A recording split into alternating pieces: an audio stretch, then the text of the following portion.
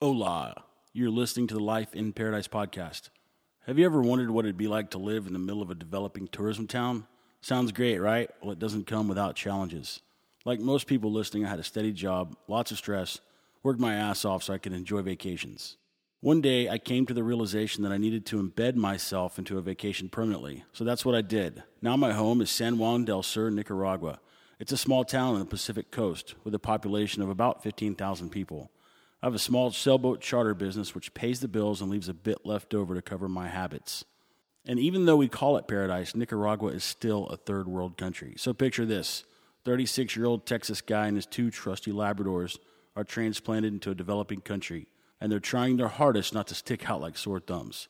These are the stories of what life is like. Some good, some bad, but all entertaining. So sit back, relax, and live vicariously through me for about the next 30 or 45 minutes. And I promise you, this stuff can't be made up. I said a hip hop, the hip it to the hip hop, you don't stop the rocket to the bang bang boogie. Say up jump the boogie to the rhythm of the boogie to beat. Now what you hear is not a test. I'm rapping to the beat, and me, the groove, and my friends are gonna try to move your feet. You see, I am Wonder Mike, and I like to say hello.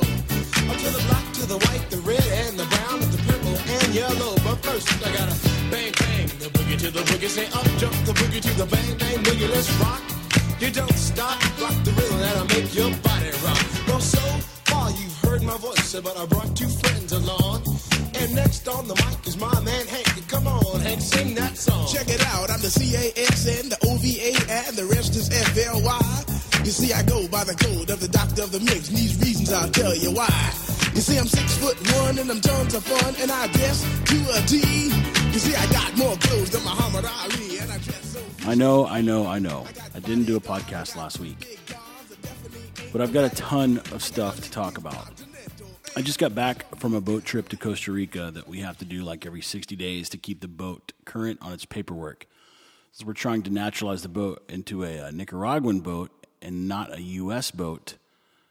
You wouldn't believe all the paperwork that has to be done and this classification that we're trying to get for the business. And it's just one thing after another. But the requirement is that the boat go to Costa Rica every 60 days to get the visa reworked or whatever. I really don't know why it has to go out every 60 days. I just know that it has to.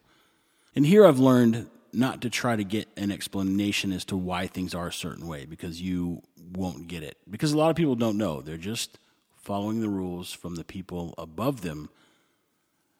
And no common sense can get interjected. It's just the way that it is. So anyway, I've got a whole podcast to talk about that trip if I ever get around to it. But I'm hoping that I do, because it was quite the adventure. I made it back safe and sound to find two still fat dogs, maybe even a little bit fatter than when I left. And just when I thought I was getting them trimmed back down to their fighting weights, I come back from this 4-day trip to Costa Rica.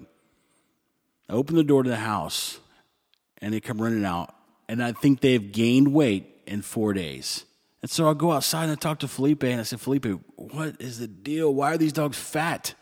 Now, keep in mind that before this trip, I told Ronnie that he was in charge of all the dog feed. And I showed him exactly how much food to put in the bowl twice a day. It was 1 cup. If he filled it to the brim, it wouldn't matter. It wouldn't be too much food. Even if he gave it a little bit less, it'd be fine. Even if he fed him a half of that, they would still be alive. So he does his part. And Felipe, as I'm asking him or mentioning to him that the dogs are fat, I said, Felipe, why are the dogs so fat? Kind of just kidding, knowing that he would have no clue because he hadn't fed them. Oh, but he had. He had fed them. He told me that he would get here around 5:30 every day, and he would let them out and play with them, and they'd go swimming. And then about 1 o'clock in the morning, he would feed them. And I kind of looked at him and I go, what? Why were you feeding them? I told you that Ronnie was going to feed them. He's like, oh, yeah, I know, but they looked hungry. And I was like, Felipe, but I told you not to feed them. He's like, but it wasn't that much. And I said, but they're fat. So it was enough to make them fatter than what they were. And he said, okay, well, it was just a little bit. And I'm thinking, okay, now, next time, I'm going to put the dog food in individual bags, and then I'm going to hide the dog food bag, or I'm going to tape it closed. And I don't understand. I mean, I specifically told him, don't feed the dogs. Okay. Perfect Spanish. And I come home to 2 roly-polies. But that's the way that it goes. You can talk to anyone else who's been down here, and they will verify what I'm telling you, which is with the Nicaraguan culture, and I think this holds true for all of Latin America, but I haven't had firsthand experience in other countries. But when it comes to an employer and employee relationship in Nicaragua, you can explain it to them perfectly, and then they'll tell you that they understand it. And then when you're not around, they will go back to doing things the exact same way they've always done them. And then they can't even really give you an explanation for it. And then they just say that I'm sorry. And you can rest assured that it will continue happening. And it really blows my mind because they're so non-confrontational in other areas. They don't like conflict. They don't want to argue. They don't want to be told that they've done something wrong. But when you're not around, they'll do it. And he even told me, it wasn't like I was questioning him. I was mainly kidding as to why the dogs were so fat. And he's like, oh, yeah, by the way, I fed them at 1 o'clock in the morning whenever they were hungry. I just don't get it sometimes. Another example of how the Nicaraguan culture doesn't exactly maintain things or repair them correctly. I was walking by the water tank, which is where the water is stored for the house. And there's a water line coming out of it that had an elbow in it, like a bend, and it was dripping. It was leaking pretty bad. And I went and got Ronnie and said, "Hey, Ronnie, this elbow is leaking. We probably should, cut this section of pipe out and replace it." And he goes, "Oh, no." And he runs and he gets some kind of tape, and it kind of looked like electrical tape, but it wasn't. I suspect it was like a Nicaraguan special plumbing repair tape. And so he didn't even bother to drain the water out of the line, which contained the water before he started taping it. He just went to taping this stuff all over that thing as water's dripping out. And I'm thinking, there's no way that tape's going to stick. And then the tape stuck. And then it didn't leak. And I said, okay, so you think it's fixed forever? He goes, oh, yeah, forever. The next day, I wake up. Felipe says, hey, there's no water in the house. This water line broke coming out of the tank. And I go out there and look at it. And sure enough, it's right there where Ronnie had taped it up. I imagine it was on its way to breaking. The tape probably had nothing to do with it. But either way, it wasn't a sufficient repair. They ended up getting it fixed. But I just thought to myself, if we'd have just fixed it right the first time, I wouldn't be here with B.O. in the morning because I could take a shower. I've got somewhat of a pig update. As I was driving home the other day, there's a dirt road that leads from the main road up to my house. And as I was coming through a little Nicaragua neighborhood, I see out of the corner of my eye a little man come running up to the truck. I was like, man, I'm not sure if I know who this guy is. So I went ahead and rolled the window down. As I looked at the guy, I then remembered who he was. He was the pig injector man. So the guy that came up to give the pigs their vitamin injections.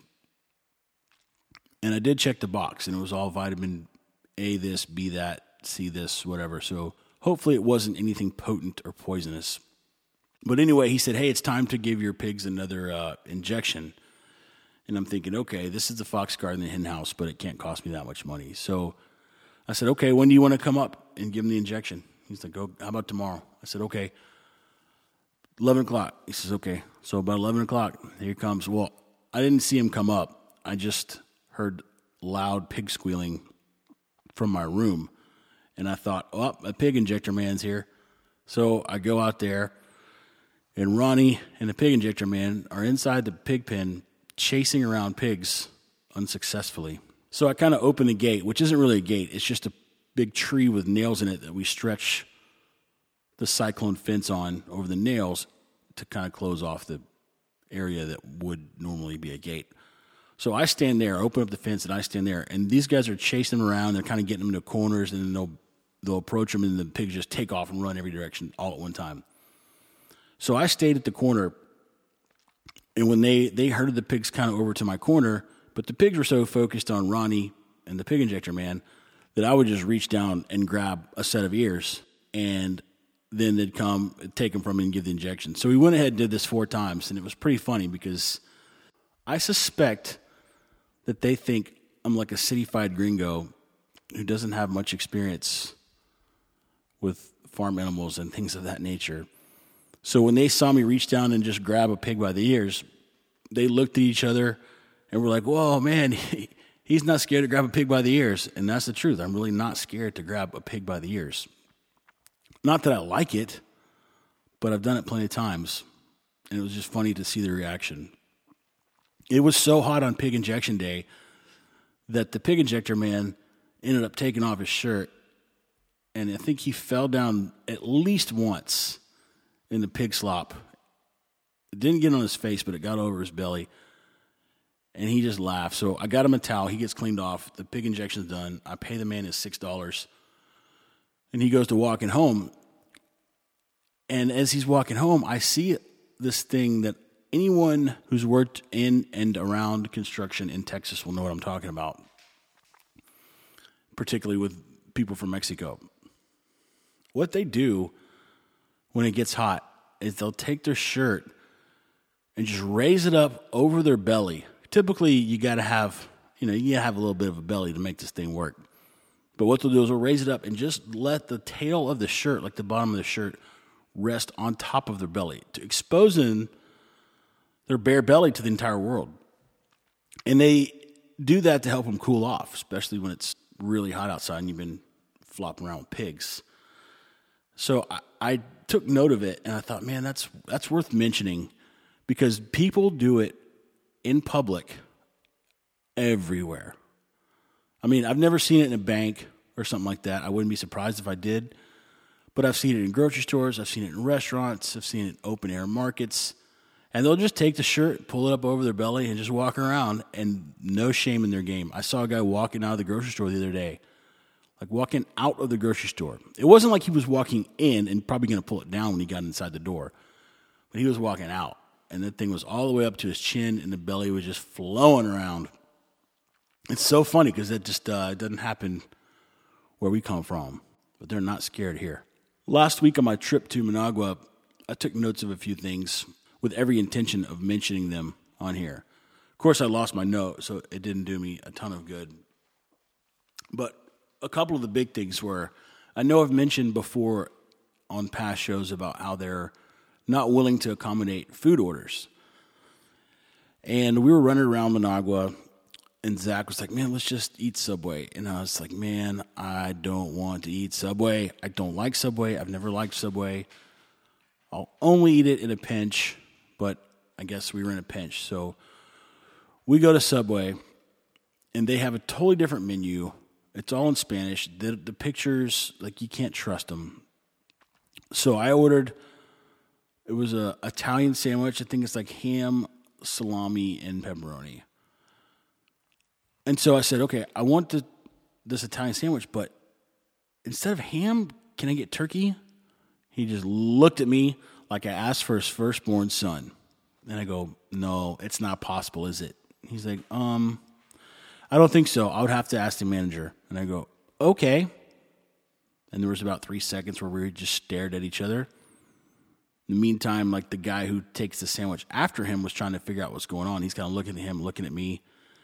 So he drops the bread, runs out the back, comes back 30 seconds later, and goes, no, I'm sorry, it's not possible. I go, not possible at all? I said, what if I give you $10 for the substitution? And about the time Zach's like, dude, come on, just get the sandwich and go. He doesn't like my changing plans, but I don't understand it. And I know I've made that quite clear now. But it seems to me that anything can be done for the right price, especially when you're making money on it. So I went ahead and went about my way, ate my sandwich with my ham on it, and it was not good. It was just typical Subway, except here they use probably 2/3 less meat than they do in the States. Anybody who knows me knows that if I'm going to have a sandwich, it needs to have some meat on it. I also noticed that you don't see Nicaraguan race car drivers in Formula One and all the big international racing circuits. And that's because they're not the best drivers in the world. Right, and you know what? Like I'm not blaming them because they probably never took driver's ed. They don't know how to properly drive. Most of them grew up in homes with no cars.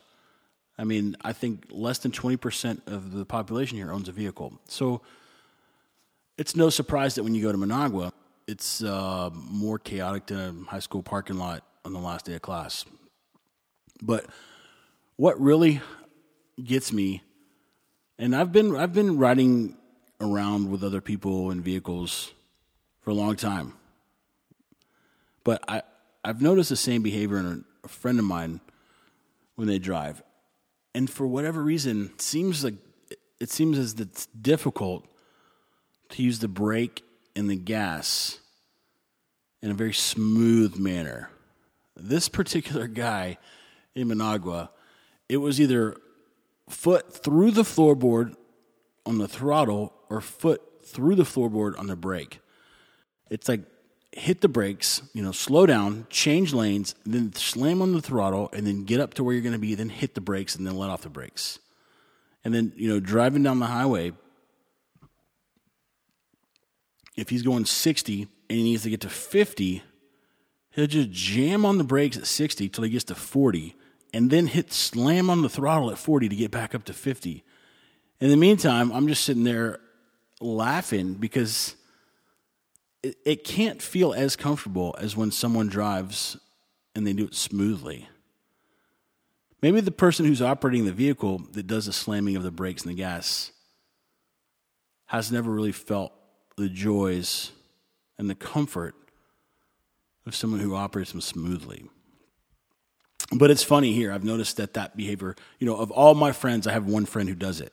And of all the times that I've ridden in other people's cars, I've seen this behavior maybe 10% of the time.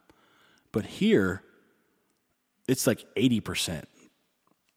And once again, no fault of their own. They've just never learned. But I really would like to teach them because it benefits me when I'm riding with them. I realized the other day that I only had one key for my truck. Well, I didn't realize it. I knew that, but it finally got to the point of me being like, okay, I got to get some copies made. So I ordered some Toyota keys from the States. My mom brought them down when she came. And I go to the paint store here in San Juan that makes copies of keys. And I walked in there. I showed her my key to my truck, and I said, I need to make a copy of this key. And she goes, I'm sorry, we don't have that key, which is what she told me 2 months ago before I ordered them from the States. And she said the exact same thing also, which was, but next week we'll have them. And remember, she said this 2 months ago. And when she told me that 2 months ago, I knew better than to count on them getting some. So I just went ahead and ordered some from the States. My mom brought them down. And I walked in with my truck key and one of the blanks. I said, I need you to just copy this key, put it on this one. She says, oh, okay, yeah, no problem. So she goes in the back. I hear the key machine crank up and the grinding and the cutting and the buffing. About 10 minutes goes by. Someone else walks in the store. She comes out, greets them, goes back into the store, buffing, grinding, comes back out. She goes, hey, I'll have your key done in like 10 minutes. I said, okay. So I go back outside now. I'm sick of waiting inside. So I go outside, see somebody that I know. I sit there and talk to them for about 10 minutes. So now, I don't know, 35 minutes into this deal, she comes outside, hands me my truck key, then hands the other key, the blank key, back to me and goes, I'm sorry, we can't cut this key. We don't have the right kind of equipment. And I go, but I just heard you grinding and chipping and buffing on a key. She's like, oh, no. That was some other keys I was working on. And so I just looked at her and I go, so at what point did you know that you couldn't copy this key? And she said, whenever I looked at it. And so I looked back at her and I said, so when I handed it to you, did you know right then? And she was like, well, no, but I didn't really look at them too well. And I said, okay. So I didn't talk any more about it. I just went on about my way. But I just find it entertaining. It's gotten to be so funny to me that I don't even get worked up about it or get upset or get frustrated because I don't know, maybe 3 years ago, I would have sat there and tried to reason with her, and I would have asked her, like, if you knew about this, why did you tell me that earlier? Why did you waste my time? And I would go on and on and on about it. But now I just laugh to myself and walk away. And I'm thankful that I know not to do that. And I think that gives you an advantage down here, especially when you're doing business, especially with foreigners, because they come down here and they get the behavior that takes people's time into consideration, and it values their time and returns emails in a reasonable amount of time. And all the things that we're used to in the first world, in the capitalism-driven economy. And people can sit there and poo-poo on capitalism and say, oh, everyone's corrupt and everything's corrupt. And sure, it has problems. Sure, there's things that need to be changed. Sure, there's bad apples in all the politicians that are corrupt. And sure that capitalism is frequently blamed for corruption. But when you look at it from a whole or from the big picture, sure, there may be some corruption. But the standard of service that you acquire through capitalism tends to be much better than any other form. And you can see it when it goes downhill. Service sucks at government agencies. Service sucks at Comcast. Service sucks at these giant companies that don't have much competition to speak of. The reason for that is because they don't have to give good service. And so it's my theory, and this is all just me guessing, is that all these little small towns in Central America, or all through Latin America for that matter, they're in a position to where there's not much competition. Whether it be large-scale businesses that the government politicians are in bed with, and so they don't allow a free market bid economy. It's just brother-in-law deals get handed out. And so people aren't accustomed to providing good service to maintain relationships to build their business. And although it seems like a no-brainer to us, they've just never had to do it. So why would they? Why would they go out of their way, or not even go out of their way, but why would they value your time and energy when it's not going to affect the outcome of their business? I mean, that's just the most rudimentary thing that comes to my mind. And being a small business owner, good service, friendly people doesn't cost anything. There's no real cost. I mean, yeah, there's a little bit, but no real cost, only benefit. And if you're going to focus on one thing that's free, I think that probably would pay off more than almost anything else. Speaking of bad service, I know I've talked before about this lawyer, finger in the air quotes, in Managua who's tried to hold us hostage to get this business classification that we need to get done so that we can import the boat, so we can stop going to Costa Rica every 60 days. And so I had a meeting with this guy in Managua, and the point where we are is that we've been using him for like 3 years. He's done nothing. He's taken half the money. Now he's putting it back on us, telling us what we need to come up with, what we need to produce, and he'll present that to this tourism board. So he had a meeting with his, quote, colleague who would be willing to put together everything that we need to complete this package and submit it to him. And they would submit it to the tourism board. And 4, 5, 6 months, we should have this tourism classification. And I just didn't feel good about it. I didn't feel confident. I felt like this guy was a crook. And so we came across another guy who's well-renowned. He's known all over the country. He's done these classifications for the biggest of the biggest businesses. And I'm thinking, man, this other guy, the first guy we met with, the crook, his buddy wanted $5,000 to do this deal for us. And I'm just thinking, man, it's just not worth it. Like, I think they're taking us. So we come across this other guy who's a big shot, in the world of Nicaragua. He's the guy that's going to cost you a bunch of money, but he does it right. So I talked to him, and for $1,500, he's going to do everything this other guy was going to do, plus present it to the tourism board, which we were going to have to pay our quote-unquote attorney another $1,700 for that. So it's going to be $1,500 instead of like $6,700. And it makes me feel so good to finally break free from a hostage situation, because that's what they do. I know I talked about it before. They get you in a pickle, they wait it out, they get you all worked up, then once you start cracking the whip on them, then they'll present to you a solution which costs you more money, which they always get a piece of, if not all of it. So that's where we're at. I'll keep you posted on the new situation. This guy doesn't call himself a lawyer, which I like. He calls himself a consultant. Everyone wants to be a big shot lawyer, but nobody wants to do the work. It's the same way here. Everyone that knows me knows that I like the occasional cigar. And down here, the cigar options are limited. And you might think, wait, you're in Nicaragua. It's like the mecca of cigar makers. And that is true. But they don't sell them here because there's no market here. They ship them all to the States. So there's one store in Managua, which is a population of right around 1 million, that sells cigars. And there's one store here in San Juan del Sur.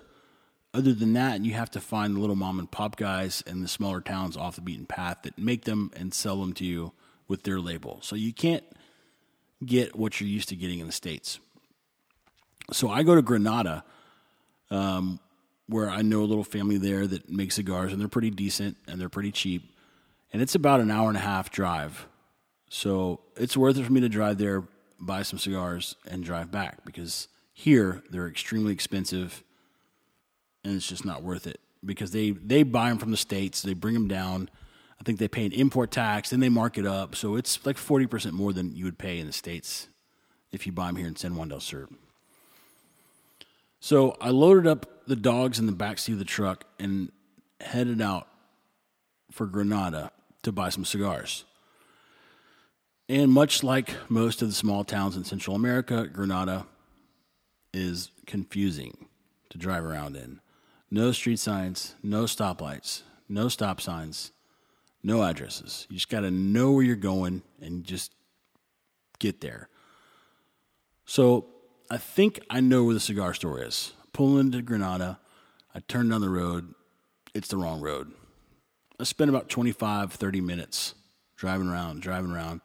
And then finally I was like, man, if I can get back to the main road, I think I know where I went wrong. I can do it again. And this is how it always works. Right before I get back to the main road, I turn down a little side street, and there it is. Lo and behold, the cigar shop I was looking for. But the main reason that I wanted to talk about this trip to Granada was not anything to do with the cigar store, but it was about what you see on the side of the road between San Juan del Sur and Granada, Nicaragua. And there's a lot of people that have cows and horses. But for whatever reason, they don't like to keep the cows and the horses inside the fence. They like to put them outside the fence next to the road. And I suspect it's because they would rather their cows and horses eat the grass from the roadside, which they don't have to maintain, fertilize, or cut. It's not theirs, it's someone else's. So I think in their mind, it's like, whoa, there's free grass out here. We might as well let our cows eat it. So what they'll do is they'll just turn them out loose on the side of the road. Sometimes they'll tie them up. They'll tie them up sometimes, but a lot of times they won't. They'll just let them eat, and there's normally a man or a little boy near them that kind of keeps them herded away from the road. And sometimes they won't be there, and they'll just go across the road on their own. And other times, you'll see them, you're like, oh man, the horse, the cow's facing the road, their head's right on the edge of the shoulder. And you think, okay, are they tied up or are they not tied up? Because if they're not tied up, you got to slow way down in case they decide to dart out in front of you. But when they tie them up with just enough rope to keep their head 6 inches from the road, the edge of the road. And these aren't big, wide shoulders with 4, 5, 6 foot. This is the line and maybe 6 inches of asphalt and then a horse head. But what they don't think about is that they'll put the loop of that rope right at the edge of the road. But that horse, if it's loose enough around their neck, can just spin around so that now the rope is coming out from the top side of the horse's neck when the horse's head is down eating the grass. And that allows their bodies to be in the middle of the road. And it only took me one time. I saw that happen one time and I thought, man, that guy must have made a mistake. But you see it over and over and over again. And I just think, if that were my cow or my horse, I wouldn't want their body out in the middle of the road, because then they could get smashed and then I would lose the value of that horse. I mean, they don't just keep horses and cows for fun here. They need them to work, or they eat the cows or whatever. But I saw that 6 times between San Juan del Sur and Granada, where the cows or the horse had spun around inside their little lasso and were eating with their hind end out in the middle of the road. I also saw a little colt just come up from the side of the road and just dart across the highway and run down the embankment on their side. And then shortly thereafter, I saw a little boy, probably 12 years old, chasing the colt with a halter. It looks like the one that got away. But people hit cows and horses all the time here. I mean, all the time. I see it probably once a month. The moral of the story is, don't let your cows free by the road, people. I'm in the middle of a situation right now. I'm calling it the safe situation of 2015. I've got a little fireproof safe here at the house where I stays. And it's got a key that opens it, and you have to type in a code on the digital keypad. So yesterday, when I got back from Costa Rica, I needed to get some money out of the safe. And so I stuck the key in, I typed in the code beeped telling me that it accepted the code, and then I turned the key, and the key just broke off inside the keyhole. And so that's where I'm at now. I can't access money in the safe because there's a broken key inside of it. I contacted the property managers, and they're supposed to be sending someone out to look at it. I don't know what that means, but I suspect there will be some safe destruction in my future. I kind of hope that it works out that way. I mean, what I'll probably have to do is go find someone that has the equipment to tear into it. And I could see them being like, oh, no, I'm sorry. We're not allowed to tear into safes. If they do say that, you will know about it. Because I will laugh and laugh and laugh, but it won't surprise me. Okay, that about wraps up today's rants and rambles on the Life in Paradise podcast. I appreciate you listening. It's free as always, but I sure would like some feedback. So if anybody has any feedback or has any questions or things they want to talk about or things that they would like me to talk about, let me know. NikaSailAndSurf.com, or you can just email me directly, NikaSailAndSurf@gmail.com. That's NikaSailandSurf@gmail.com. Thanks again for listening. Keep it tranquilo.